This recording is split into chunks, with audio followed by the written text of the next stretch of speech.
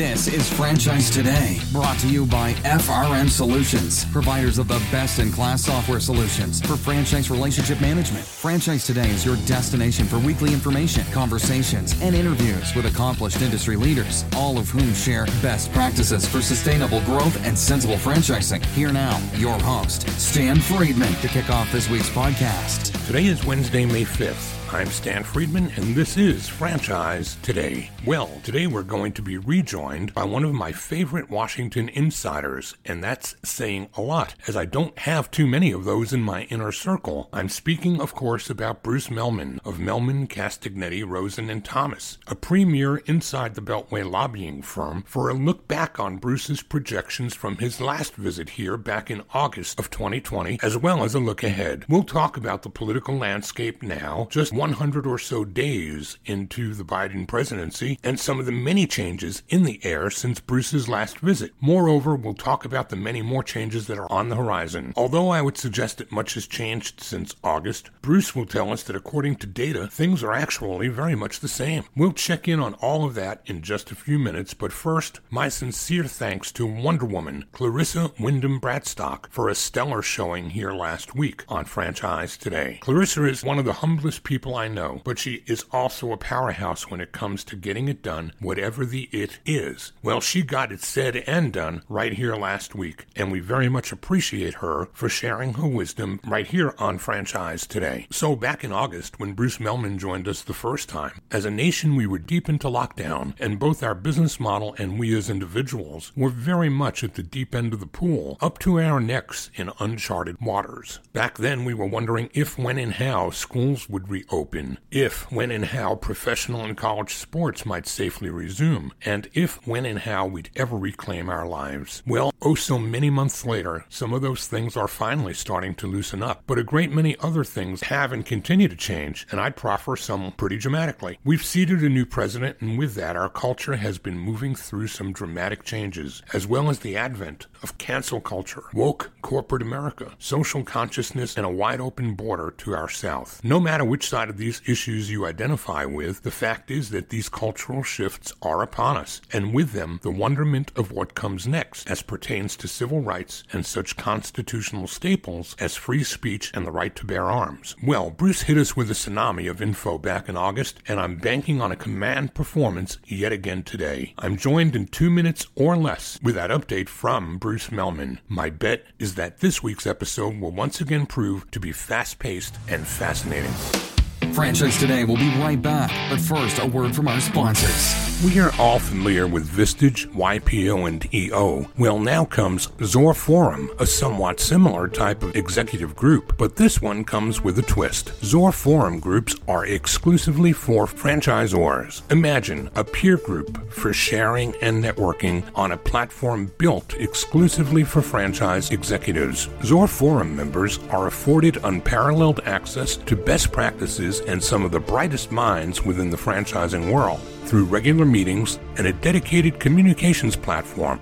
In this post-COVID world, a franchise-specific mastermind or peer group is an endeavor worth making time for. Zor Forum groups of 6 to 10 will bring leaders together that are in similar situations, but with exclusivity in terms of their competitive sets, so that each can openly help others benefit from their respective knowledge, perspective, and experience with no fear of competitive loss. Network, learn, strategize, and remain motivated along your journey. Join a peer group, not just any peer group. Join the only one designed for emerging franchisors. Join Zor Forum. Learn more at zorforum.org. That's www.zorforum.org.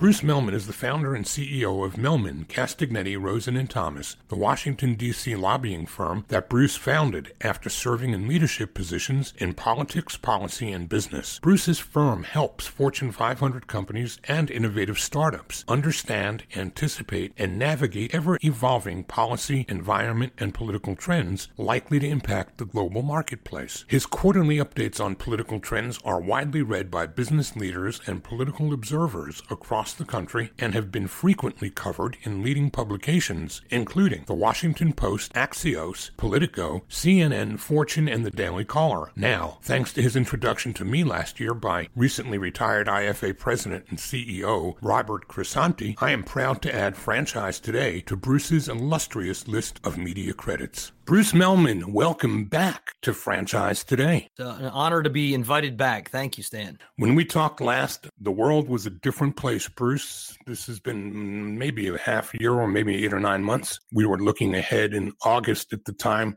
to what the new year would look like. We were in the midst of COVID lockdown. We had an upcoming major presidential election. We had a lot of things on the table, but we were looking from a world that looks a lot different than it looks to me today. What's that look like to you? I think everything has changed and nothing has changed. The big broad drivers of so much of our politics, of our policy, of our lives, I feel like remain the same. Technology is moving faster. It accelerated during the pandemic, but that future is coming sooner than even before. But it was still the trend that we were on. And, and look, I'm an optimist, so I think of things like mRNA vaccines, and I'm excited. Geopolitically, we've been dealing with the post-Cold War, post-globalism is perfect mindset, and we've seen populism and nationalism rise around the world. That trend persists, probably got accelerated, particularly amidst lockdowns and vaccine hoarding and diplomacy. And likewise, our nation remains a place that's changing, and that defines so much of our politics. The parties are changing, but even socially, we're both becoming more tolerant and more intolerant of things taking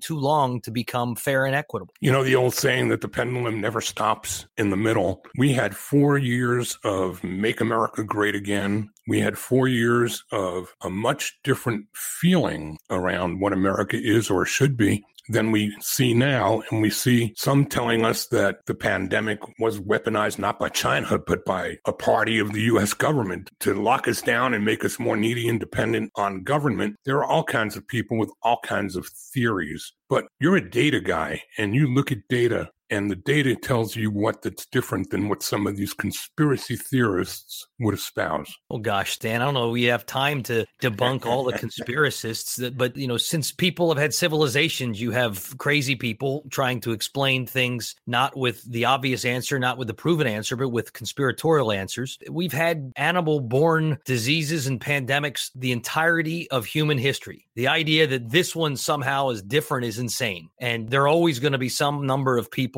who are going to see UFOs or conspiracies or other things. Honestly, I don't think it's the best use of business leaders planning and thinking time to worry about whether or not diseases, whether COVID or AIDS, are U.S. Army productions. They're not. There are some, too, that would say that corporate America and the woke revolution is something that's brand new and different in this era. But you would say otherwise from the data on that too, wouldn't you? Well, look, again, it's a bit of a matter of degree, but over the course of history, from time to time, business leaders have decided that they needed to speak up about big social, cultural, or political issues. I mean, you can go back, take a look at the people who signed the Declaration of Independence. More than a third of them were planters or merchants, business leaders of their day. That's a pretty woke of its time thing to say. Take a look at apartheid, which was that racist regime in South Africa. And ultimately, one of the keys to breaking its back was when the international business community, very much led in the United States, finally got on board with the activists who had been struggling for decades and said, we're not going to do business with a regime in which racism is the core bedrock principle. It feels to me we may or may not have hit sort of peak woke, as it were. There's, on the one hand, you can draw a line from Ferguson, Missouri to the murder of George Floyd and point out there is clearly still problems from time to time in how police do their jobs. There are still many ways in which America doesn't live up to its ideal of being a nation where all men are created and women are created equal. At the same time, I'm an optimist. I see lots of positive progress. I remain hopeful. Efforts by business leaders today to talk about trying to be a supporting force to end systemic racism, to create more opportunities for women in the workplace, to help the world deal with climate change can be good. Also, business leaders can get out of position and find themselves becoming NGO debate societies, which is a challenge for the businesses. What about the role in the media, Bruce? How have you seen that change? Because I don't think that that's something where you could say that things are the same. The media plays a much different role in my mind today with molding a narrative than reporting the news. What do you see there? On the one hand, I agree with you. It feels very different than when I was a kid. Walter Cronkite would be one of the 3 networks that we would all watch. And with our families, we would be informed by the media. Today, we're far more likely to be affirmed watching Fox if we're right of center, or MSNBC or CNN if we're left of center. And we seek out those that agree with our worldview. That troubles me. It's amplified on social media where outrage is what goes viral. At the same time, if you go back in American history, the Cronkite era is the aberration, as it turns out. Remember William Randolph Hearst? You give me the pictures, I'll give you the war, about the Spanish-American War. And, the media at the end of the day is a business. Many journalists view their job as trying to be as objective as possible, trying to report facts, but they're also people. They also have their own biases. In a perfect world, the media would build institutions that think first and that fact check first. At the same time, it's a competitive business. If you really wanted thoughtful, plotting stuff, you might go, sorry, friends, to PBS, except that's not what people watch. People like getting worked up. If you don't want to watch sports like I tend to do at night, you're more likely to want to watch Hannity or Maddow. They're going to get your blood flowing. They're going to get your heart pumped up. You're going to follow your friends often on social media who send you the stories that make you angry or upset. The problem is that leads to these partisan filter bubbles. And I think part of the challenge we've got is it's a political system designed by the founders to require compromise, and a media environment that says compromise is surrender and that wants ideological purity all of the time. That's how you fundraise. That's how you're a TV star. You bring sports into the conversation and I'll bite the bait. There are those that want to get their blood boiling by Hannity, Rachel Maddow, or Tucker Carlson. But then too, there are those who look for their escape from that by sitting down to a football game or a baseball game. And we've got Major League Baseball politicizing Georgia state election law. And we've got football players with the back all the way to Colin Kaepernick and now LeBron voicing his opinions and injecting the narrative of the media into our protected space, if you will.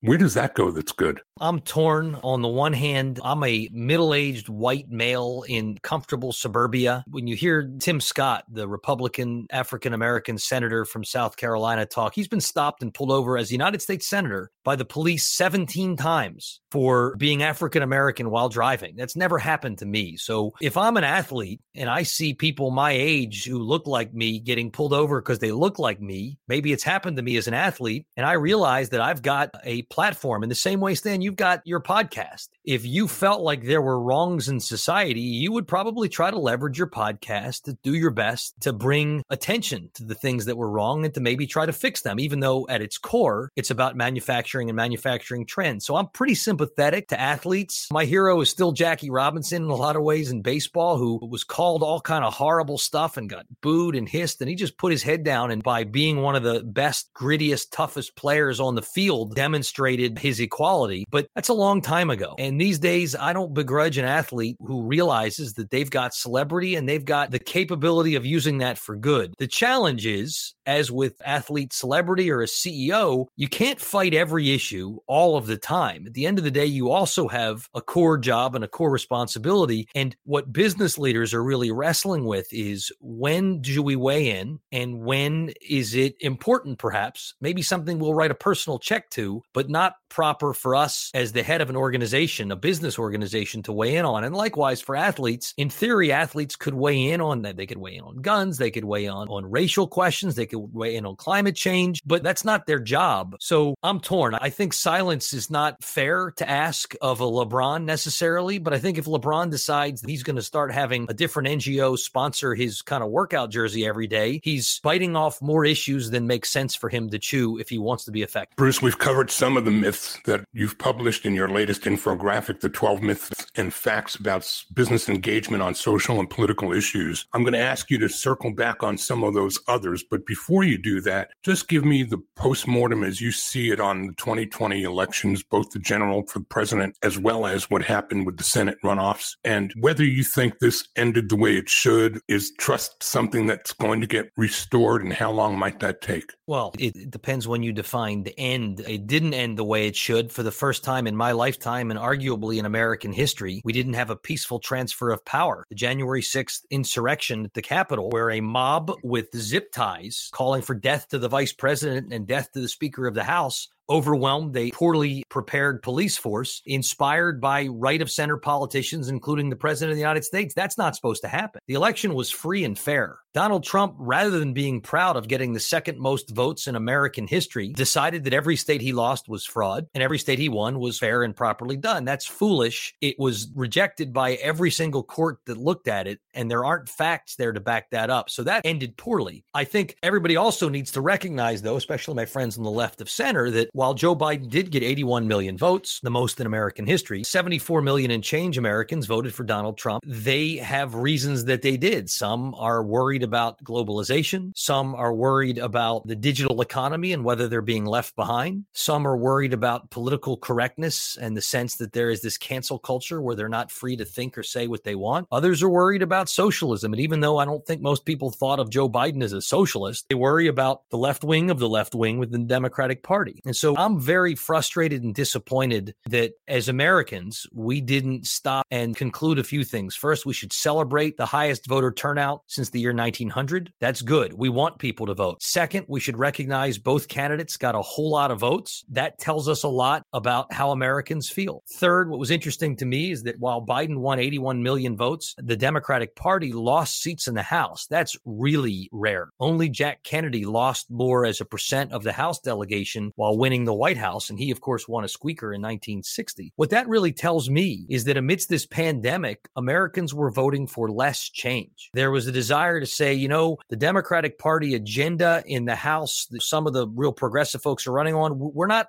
trying to buy into that right now. But at the same time, Donald Trump is such a disruptor, and we're in the middle of a pandemic. We want to calm it down. We want somebody who doesn't look to start a firestorm on Twitter every day. We want somebody who's going to make the pandemic their number one and their number two thing and not be tweeting about Rosie O'Donnell. And so I viewed this as an effort by voters to say, let's hand the keys to responsible parties who are going to drive safely at a time when we're all scared. What are your thoughts on those 75 or so million voters that did vote for Trump and the silence that seems to be prevalent from that faction of the electorate? It seems to me that it's gone quiet, surprisingly quiet, and I'm wondering where all those people might be and what it is they're doing to reset themselves to the facts as we see them today moving forward. Are you at all surprised by that, or am I misreading what I feel is a silence on the part of the right? Well, first, I might dispute the idea that it's a faction. I think among the 74 million, you have some who adore Donald Trump the man. You have some who think that Trump the man is disappointing and not the type of moral leader you want, but thought he had the policies right, who were maybe traditional conservatives who wished he was more like Reagan and less the way he was. Some who were worried about whether it's the Biden agenda or the Bernie Sanders agenda that they thought would get embraced by President Biden or President Biden's age or a variety of reasons. So I think the people who voted for Donald Trump, even in re-elect, span a really wide gamut. And I think they defy individual identification. As for who's quiet or how, I'm not quite sure what it is somebody would be looking for from them.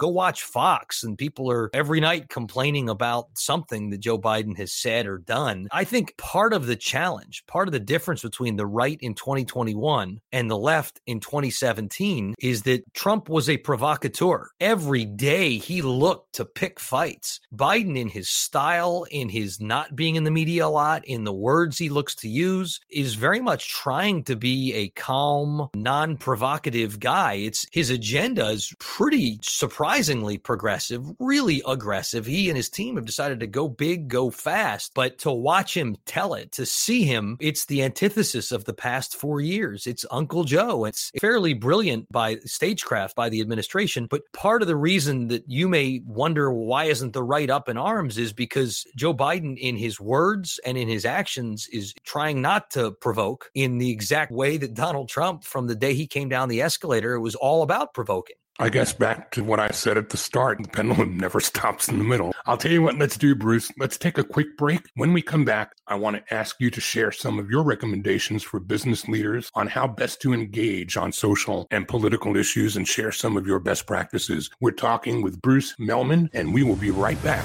after this. Franchise Today will be right back. But first, a word from our sponsors. This portion of Franchise Today is brought to you by Zoracle, providers of spot-on profiles, the gold standard of assessment tools that assure you're selecting the right franchisees every time.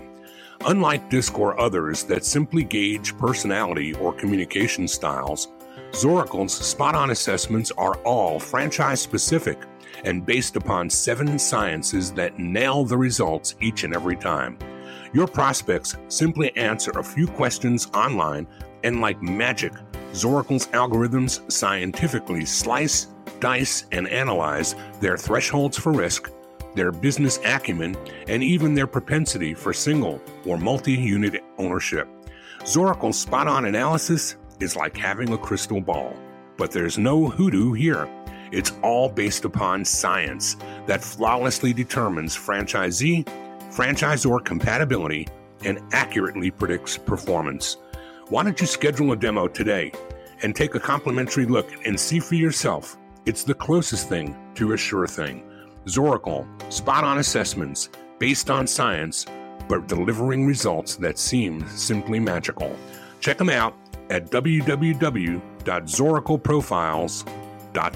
And I'm back with Bruce Mehlman, CEO of Mehlman, Castignetti, Rosen and Thomas, experts, no matter which side of the aisle you are on, in helping to guide startups and enterprise-level organizations navigate the course that government policies may have on the future and their roadmaps moving forward in enterprise. Bruce, you laid out some best practices that I would ask you perhaps to spend a few minutes sharing with the audience. No matter which side they feel attached to, there are rules of engagement or recommendations that business leaders, best practices that they can learn from. And I'd sure like you to share some of those here. I'm happy to, Stan. And something that's been surprising. As a rule, our firm, half Republicans, half Democrats, is hired by folks who are interested in the discussion. Maybe it's on tax policy or healthcare policy or trade policy, and trying to figure out how they can be heard in those sort of debates. Yet over the last couple of years, I've increasingly been getting calls from CEOs and general counsels where they're saying, our workforce really wants us to weigh in on this immigration question. Or we're hearing from more and more customers that they think we need to stand up against these proposed bathroom laws that we tend to believe are hostile to LGBTQ Americans. And we're trying to figure out, because we're a business, when to weigh in, when not to weigh in, because we've got stakeholders all over the place. And a couple of years of giving them advice led to the recommendations that conclude my most recent analysis. And they include a couple. First, be true to your word and values. So if you say you're going to do something, do it. That's Captain Obvious, but still true. Be careful. Whatever you say, everybody's going to remember, they're going to record, they're going to hold you to. So trying to spin the world. Andrew Cuomo was spinning the world, and everybody loved how the governor of New York was talking about being a straight talker in dealing with COVID in New York. Turns out they were cooking the books about deaths. His credibility is done. He may or may not finish out his term, but business leaders would likewise be done if they're simply pumping out lies. Decide, who are you? What's your brand? What's your value proposition? If it's, for example, if you're all about the equality of sport like Nike, well, then weighing in on Colin Kaepernick actually fits your brand. Number 2, really urge folks to resist rushing in reflexively. Social media encourages moving and thinking fast. I think these decisions are best made when you take the time, when you pause, when you take a deep breath, when you don't worry about the Twitter news cycle. Understand the policies you're being asked to endorse or to oppose. Hear both sides. When in doubt, take a deep breath. Too often it feels like folks who, as a business or a political matter, feel like you got to just rush, and businesses can get themselves in a lot of trouble. You cross the Rubicon, then where are you going to go? Number 3, you need a team that is the team that's the go-to to think about these things. If you may think they're not going to come on your doorstep, they will. They probably already have. But just planning ahead, in the same way you need to plan for the potential for supply chain disruptions caused by adverse weather events. Think about what are the types of issues where your workforce, your customers, people in the community might come to you as a business leader and say you should be engaged. Who would be on that team? If the answer is you do it all by yourself, that's not a team. That's not the smartest way to make the best decision. If the answer is it's you and 3 people who look like you and have the same background as you, you're probably not getting as wide-ranging a viewpoint, whether it's 3 Midwest white male Republicans or 3 super woke San Francisco Valley progressives. You want both identity and ideology diversity so that you can think these things through. 4th, and I have 6 of these, there's safety in numbers. There's wisdom sometimes in crowds. So if you're asked to weigh in, this may be one where you talk to your peers. others? What are others in your sector doing? What are others in your community doing? If you're the only one acting, maybe you're brave. Maybe it's the right thing to do and others are going to follow you. If every business in the community agrees, you're certainly on safer ground as a political risk matter. And it's a higher percentage likelihood with that amount of diverse consideration in unison that you're on the right side of the issue. Words are words. You can say you care about fill in the blank, climate or racial justice or LGBTQ. How do you treat your workforce? If you say you care about voting rights, but you don't give your own employees paid time off to vote, seems to me the words are kind of empty. If you say you care about the climate, well, what are you doing to minimize the impact you're having on the acceleration of climate change? At the end of the day, the very best inoculation and frankly, the best corporate citizenship aren't press releases. They're not tweets and they're not endorsement of legislation. They're the everyday actions and how you run your business and the types of groups and organizations you align with. I'd much rather have you create a program to give veterans jobs than to say you support legislation by some policymaker who's trying to do something for veterans. Finally, this stuff starts at home. Are you listening to your employees? What's interesting in part when you look at the data is your employees undoubtedly have a very wide range. Maybe you're in a bunch of different cities. They could be different. They are almost surely of different ages, where younger folks have a lot more desire to see business leaders engage in social issues. Baby boomers are like, what are you doing? You're a business leader. Shut the hell up. And so whether you're going to take a position on issues or not, you should be listening to your employees all of the time. I tend to think the people who say that we don't want to hear the employees' thoughts on politics at all, if that's what's on your employees' mind, you ought to hear them out. It doesn't mean you're going to do what they say, but you should always be listening to your workforce. At the end of the day, that's who you are. Sage advice, Bruce. I've got one more question from a budgetary perspective. So if the Biden administration has tempered down all of the excitement of the 4 years of the Trump world, from a budgetary perspective and a debt perspective, as far left as his agenda has moved, how can we withstand the cost of these programs that are so expensive? And how will that change the look of America as we become more and more left-oriented towards socialism than capitalism? Well, I think the last part of your question assumes a level of systemic change that I'm not sure we're going to get to necessarily yet. I've been worried about debt for a couple of decades now. I've been predicting that the rising national debt was going to cause runaway inflation and economic collapse for at least 25 years, and I've been wrong for at least 25 years. It doesn't mean I'm going to be wrong forever. It doesn't mean you can borrow forever. I'm not an adherent of modern monetary theory. I worry a lot about it. But let's remember, Stan, that in the year before the pandemic in 2019, with a not socialist president, we had a $1 trillion debt as a result of continuing to spend. The president said he was not going to touch entitlements, while at the same time, a level of tax cuts that I tend to think help economic activity. But hey, the debt was $1 trillion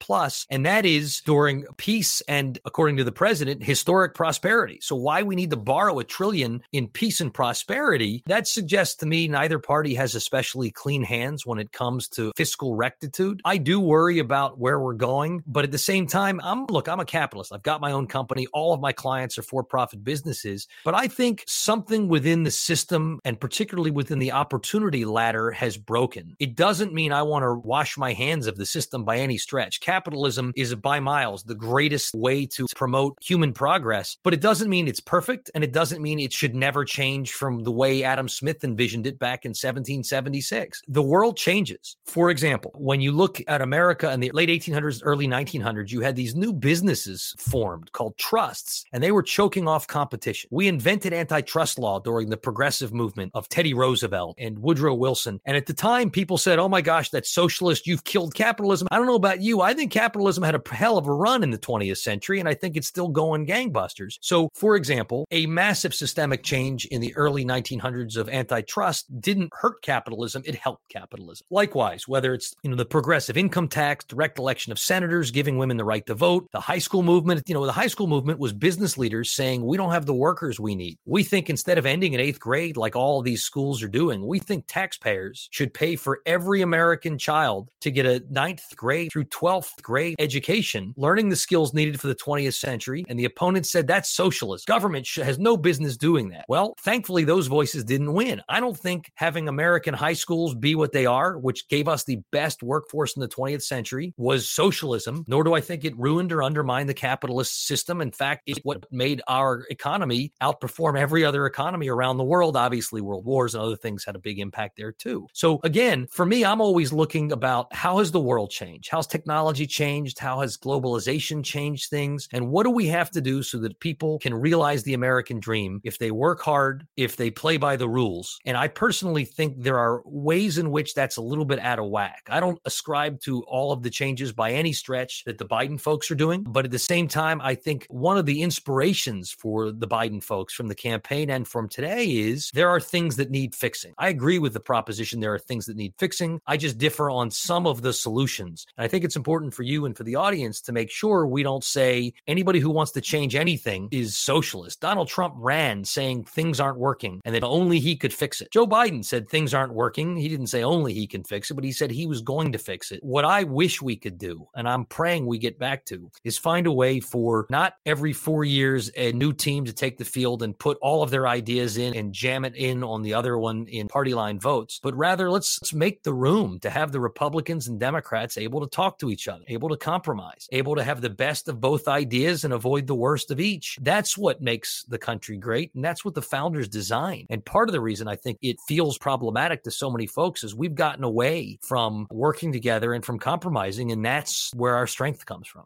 I think you just described the best days that I can remember of Ronald Reagan and Tip O'Neill battling it out and then going and having a beer. Would you agree? That's what they always say. I'm younger than living those days, but when you read about it, yeah, that's the idea. Look, even Newt Gingrich and Bill Clinton, who weren't having a beer together, they weren't particularly close, but a lot that happened in 1996 and 1997 was still the product of compromise. I'd prefer a la Tip and Gipper liking each other. I tend to like other people. Many of my best friends are Democrats. They're not a threat to our way of life. They're the loyal opposition. But we've gotten to the point now where you're going to get more retweets if you call the other side radical socialists than if you say, I don't agree with the level of progressivism in all of your policy. But what do you want to do? You want to sell books? You want to get ratings? You want to get advertising? Or you want to offer a thoughtful, calm, measured thing that lowers Americans' blood pressure? Bruce, I think I'd be remiss if I didn't ask you one last question on the impact that the border is having on the future as you see it, and any thoughts on that? It's really depressing when you look at the crisis on the border. I mean, it's been true for a really long time that, in fact, forever, that immigrants all around the world want to come to the United States. My ancestors did, your ancestors did, Donald Trump's ancestors did, Melania Trump did, and her parents came because she was already here. Immigration itself is a really good thing, number one. Number two, I'd like to see more of it, though I believe it should be based upon laws and rules that we've all agreed to. And what we ought to be able to have are systems that accommodate whether it's refugees who really are in danger from where they're coming from or lawful residents who followed the rules and waited in line. Part of the challenge is the legal system has become so nasty. But part of the problem, too, is some combination of under-enforcement of whether it's the laws or the border combined with failure to help the rest of the world, and especially Latin America, develop more prosperous societies.